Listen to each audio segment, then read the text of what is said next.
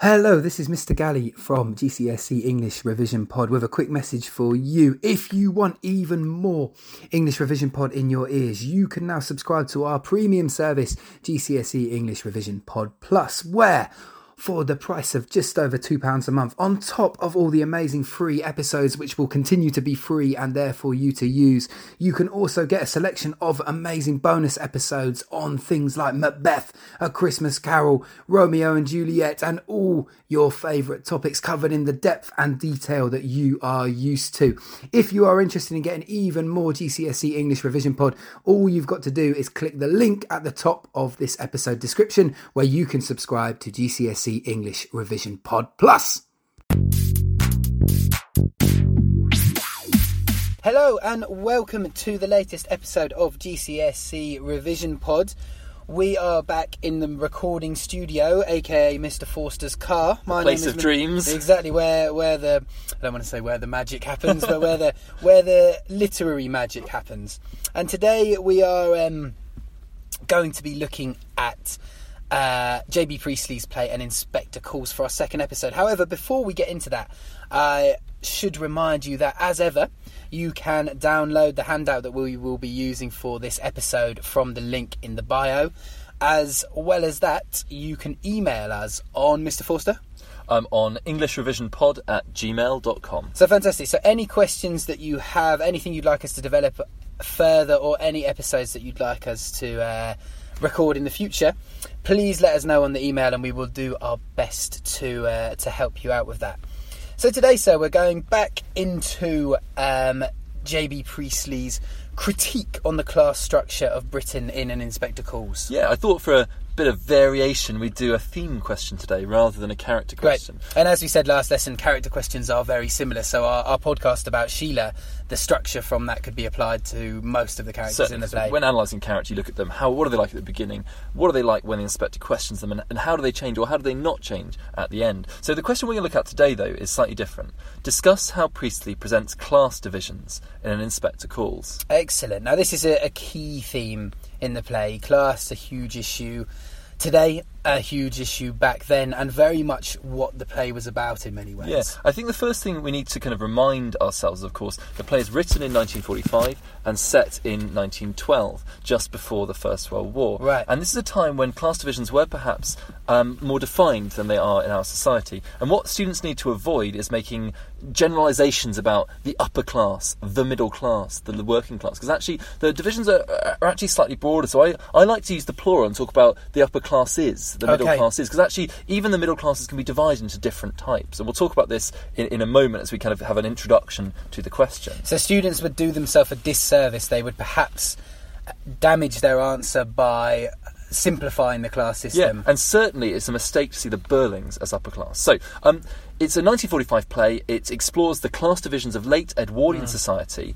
and it does this through the inspector's questioning of the upper middle class Burling family. Right, so we're going into one of those subsections. Yeah, and then the aristocrat, Gerald Croft. So Gerald Croft is of the upper classes. He's a social superior to the Burlings. He's genuinely in the kind of what we would think of as the real sort of the Made in Chelsea. The Made in Chelsea group. Yes, one of my certainly top 5 television programmes, if not top 3 perhaps. And in Inspector Gould, he arrives in the Burling household as they're celebrating Gerald's engagement to Mr. Burling's daughter, Sheila. And what the inspector proves is that their lives are intertwined. That's a metaphor that he uses throughout the play and becomes really important, with the lives not only of Eva Smith, this working class girl who commits suicide tragically before the play begins, but also with the lives of the lower classes in general. So by the final act, it becomes clear that Priestley's message, his didactic message, is that Eva Smith, she's this everyman figure representing the lower social classes who did have a terrible position in society at the start of the 20th century. Right, students would make a huge mistake thinking this was only a play about a single girl who was abused by a single family. It's much broader than that. The inspector's message is the need for meaningful social change to break down the class divisions that were so prevalent at the beginning of the 20th century. Right. And those of you who listen to our Christmas Carol podcast, I suppose this is what we meant when we were talking about Dickens's message not being a message of real change. It was actually kind of a hollow message. Priestley's message, then, would you say that's a much more sincere call for society to be different? And we certainly see this in the Inspector's final speech, but let's not get ahead of ourselves. Of course. We'll come to that later on. So I think the most obvious place to start, the first paragraph to start this essay, is to talk about the divide between the wealthy and the poor, between the upper middle classes and the upper classes, and the working class Eva Smith. Okay, so we're starting with perhaps the most obvious message about class in the play, which is this vast difference between those who have and those who have not. Yeah, and I think we see this in the Inspector's characterisation of Eva Smith's vulnerability. Okay. Her suicide represents the ultimate link in a chain of events that all of the Burlings ultimately take part in. So, let's look for a moment at Mr. Burling. Okay. So I think one thing that's important about Priestley's portrayal of the upper middle classes, Mr. Burling, is the kind of world they live in. So the opening stage directions to the play describe the Burling household not only as being this place of luxurious furniture and champagne glasses, but also the lighting is described as being pink and intimate. Right, comfortable lighting. Yeah, so the connotations of this, it suggests that almost the world they live in isn't reality. It's protected. It's away from the harsh reality of Edwardian society. Right. But significantly, Priestley notes in these opening stage directions that when the Inspector appears on stage, the lighting should become brighter and harder, which is an obvious metaphor for his function in the play, shining the light of reality on this insular middle-class world to show them actually that outside the bubble of their wealth, outside the bubble of their privilege, there is real suffering. So what you're saying is through the stage directions we can see that they live in an almost artificial world that they've created for themselves, where they can ignore the wider picture, they can ignore what's going on, they can ignore the suffering of the poor, but the Inspector brings with him the kind of harsh light from which they can no longer hide. And there's a great AO3 point to bring in here, a great contextual point, which we talked about last week, but I'm going to repeat it anyway because I think it's a really useful one to know. In the most famous production of the play, this divide was even more apparent.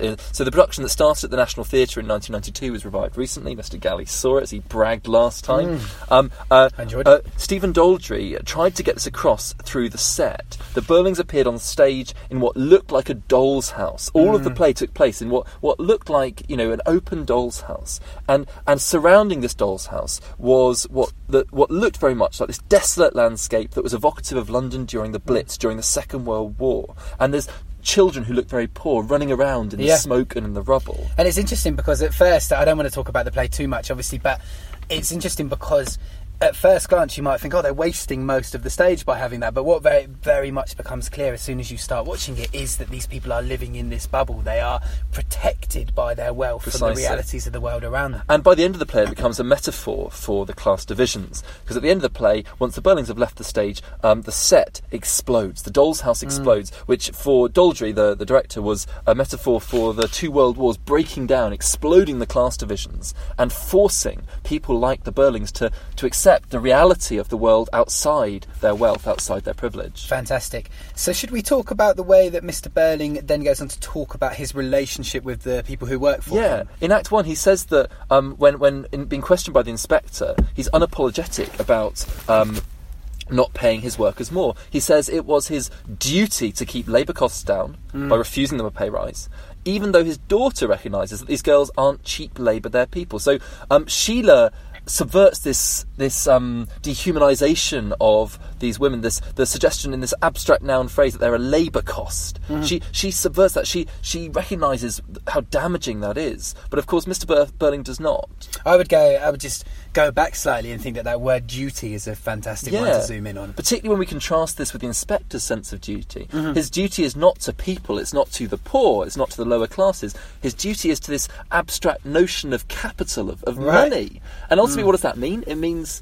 his own wealth. So Mr. Burling's almost saying that he would be letting something down by not pursuing the greatest profit he possibly can. Yeah. That's his duty in life, precisely. to make as much money as he can. And I think combined with the dramatic irony that runs throughout the opening of Act 1, he's clearly portrayed by Priestley as this ridiculous figure. So his comments on a war being impossible, his comments on strike action being impossible, the Titanic being unsinkable, all of these set up an audience as being critical of his worldview. So when he talks about labour costs, when he dehumanises these working class girls, we as the audience are clearly meant to disagree with him. Yes, he's being undermined by Priestley. So that would be what a top level essay would do, I suppose. Would link the idea of what Mr. Burling says about the class division with the sense of dramatic irony, and say that right from the start, Priestley is using that dramatic irony that makes us think Mr. Burling is a bit of an idiot to, by extension, show us that his views are also idiotic. I think, particularly because he is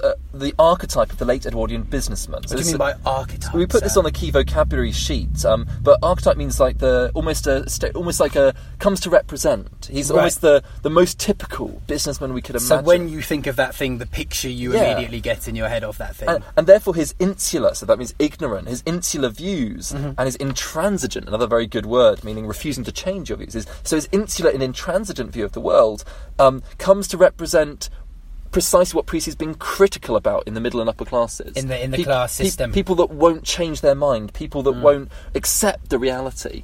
Okay. I think that would be a fairly solid paragraph to start us up with. Should we now move on to the representation of Gerald and Mrs. Burling? Yeah, because I think any sophisticated essay would not simply look at the divide between Eva Smith and the Burlings and Gerald. That's too easy. But would also consider, the other class division that exists between the Crofts and the Burlings. Now, this is much more... Sorry, sir, to jump in on you. This is much more subtle, isn't it? Yeah, because it characterises the difference between the upper middle classes and the aristocrats. People like Gerald. Because, of course, Gerald is the son of a lord. Right, so he's actually part of the sort of extended royal family. Not quite. So, the Lord Croft he's not a royal, but he's certainly of a higher social class than Mr. Burling. Right, and Mr. Burling is a very aspirational character, isn't he? He wants to climb these social ladders. Yeah, he has a lot of money, and so when we're thinking about social class, particularly in the Edwardian period, we should not equate it entirely with money. It's about more than that. It's about blood. It's about how there's this concept of new money. If you want to see a great example of this, watch the Titanic. There's a brilliant moment when this richer American woman sits down at the table with the wealthy English aristocrats, and they're all so uncomfortable because she's not one of them. And they actually call her new money, don't they? Yeah. They describe her as new money, which shows that another nuance, another subtlety within the class system that I think Mr. Forster's exploring is this idea that, yes, money alone is not enough. Yeah, and let's look at a great example of this in Act 1. So, even before the arrival of the inspector, Mr. Burling is quick to reassure Gerald that despite their class differences, he should be confident in a match with Sheila because, he says, there is a very good chance of a knighthood for him in this very year. And he tries to show his sophistication by saying that the port they're drinking is the same port that Lord Croft buys. Right. Yeah, I think most disturbingly is how he sees Sheila's engagement to Gerald as a business merger. The metaphors he says this is an opportunity for lower costs and higher prices. That's what every young girl dreams of from their wedding day. Just imagine, your wedding. Your dad stands up and says, "This is a great opportunity for me to earn more money." Yeah, absolutely. But incredible. So it's another example, I think, of Priestley showing how selfish the class system was. How Mr. Burling's desire to become part of Gerald's world means that he only focuses on himself. Right.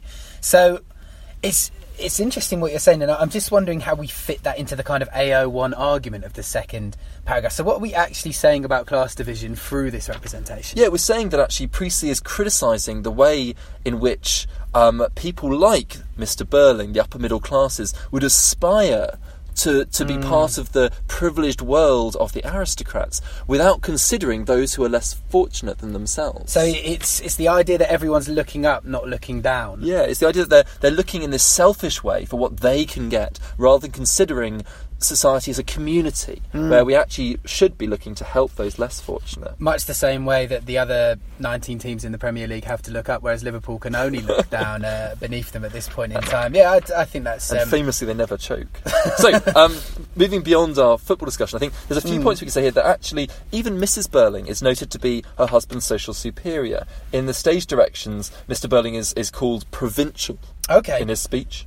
So we still in, just to be clear, we still in paragraph 2 at Yeah, this no, point? I think Right. so. I think the third paragraph I want to focus on something slightly different. So Okay. we can acknowledge that even in the Burling's relationship, Mrs. Burling is superior to her husband. Right. He's provincial, and Provincial means... so not of the city. You know, Right. he speaks a bit. He's a bit common. Oh my goodness. Certainly not someone I'd hang around. I was going to say with. something you often accuse me of being. Yes. Well, when you say no one, and she tells him off for complimenting the chef, Right. suggesting that again, there's more than money to social class. So a person of true upper class wouldn't do something as common and Precisely. vulgar as complimenting the chef. My goodness. Precisely, and again, and what is that critique really showing? That the upper classes should not mix with the lower classes. Okay. So before we move on to paragraph 3 then, so to go back over the essay, paragraph 1, the obvious clear division between Eva Smith and those who have things like Mr. Burling in the world, and the lack of care that those in the upper classes show those in the working classes. Second paragraph, we then move on to the slightly more subtle idea that Priestley even shows aspiration within the upper middle classes trying to join this next class up in the way. Everyone's climbing, everyone's only thinking of themselves. And no one's thinking of those less fortunate. Right, it's all this kind of race to the top, horrible, uncompassionate world he's created. So I think then the final paragraph we have to consider the figure of the inspector, Brilliant. who is of course at the heart of this play, and he comes to function as a mouthpiece for Priestley himself. He comes to represent Priestley's worldview, and therefore what the inspector's function really is in the play is that he is empathetic to the plight of people like Eva Smith. He undermines Mr. Burling's selfish attitude. So to put it in quite simplistic terms, the first 2 paragraphs would be saying here's what the problem is, and then the third paragraph would be and here's how the inspector suggests a solution to that problem. Exactly, and I think when we're looking at this, I think the best point to analyse for our AO2 would be looking at his final speech. Okay. So the play ends after showing how each of the Burlings, along with Gerald, they're implicated in Eva Smith's suicide. He ends with a speech in which he outlines how there are millions and millions and millions of Eva Smiths and John Smiths left with us, with their lives, their hopes and fears, their suffering and chance of happiness, all intertwined with our lives. Very good. The use of abstract nouns is quite interesting there, isn't it? Yeah, explain what you mean by that. Well, I mean, these kind of ideas of their hopes and their fears, you know, their lives obviously is something kind of tangible, something that we can sort of see, if you know what I mean. Whereas their hopes and their fears, it's almost as if someone like Mrs. Burling, for example, would not have even considered that they have hopes and fears. You know, that she sees herself We as certainly so see that in her superior. interactions with Eva Smith. Right. When Eva Smith comes to her for help. She's giving herself ridiculous airs and graces that she had no right to do, basically saying she didn't have a right to those emotions. And I think the other thing to look at is the metaphorical idea of the lives of different social classes being intertwined. Ooh. Because the suggestion there, metaphorically, is that they are combined, they're joined together. It's like when he speaks earlier about a chain of events. Okay. The idea that everything is connected. And unlike Mr. Burling, who is only looking up, only looking to improve his social position, the inspector is acknowledging that everybody of any social class are interdependent. Their lives are intertwined. Fantastic. It's interesting what you say about the word intertwined, which we've got in the handout, linking back to the metaphor of the chain, because one thing we see in the examiners' kind of reports every year is they love it when students are able to move fluently around the play. Yeah. So if you're writing about that idea of our lives being metaphorically intertwined, and you then link that to... You could say a metaphor which picks up on his earlier image, where he talks about a chain of events. And it's only one clause within your sentence, but in that one clause that you could separate with commas, it doesn't even have to be part of your main argument. You have shown your knowledge and your ability to move around the... Mr. Forster's demonstrating exactly what the upper classes do, you know, laughing at my provincial... I can't even remember the word. What do you call it? The way you say things. Your dialect. That's the one. All right. And your accent, of course. Yes. So, the second thing we want to look at here is in this final speech, he then moves on to talk about how we are members of one body, which is a metaphor that draws upon the language of Christianity, the language of the Eucharist. Okay. But, crucially, this play is not a religious play. So what actually he does is he takes the religious associations of this phrase and transforms himself into a secular preacher. A preacher not of religion, but of socialism. Right. A preacher of humanism. A preacher of the need for society to look after one another. Is he, in a sense, saying that we've spent all these years worrying from a kind of religious viewpoint about the idea of hell and the afterlife and punishment and all that kind of thing. And what he's saying is that actually that is a lot closer than the afterlife. That is something that we are bringing existence on Earth. And we see the same imagery again. To pick up on your point here, the imagery at the end of the speech is apocalyptic. So it seems to connote the book of Revelation in the Bible, or the end of the world, because he speaks of how if men will not learn that lesson, then they will be taught it in fire and blood and anguish. That sounds terrible. Yes, and I think for an audience watching this in 1945, who potentially have lived through 2 world wars, the most horrific events in human history in terms of the loss of life, right? This would have real resonances, because the implication is, according to the inspector, that it's these class divisions, it's this divide between the wealthy and the poor that, according to him, has brought about this fire and blood and anguish. Right. Social class for Priestley is at the root of suffering.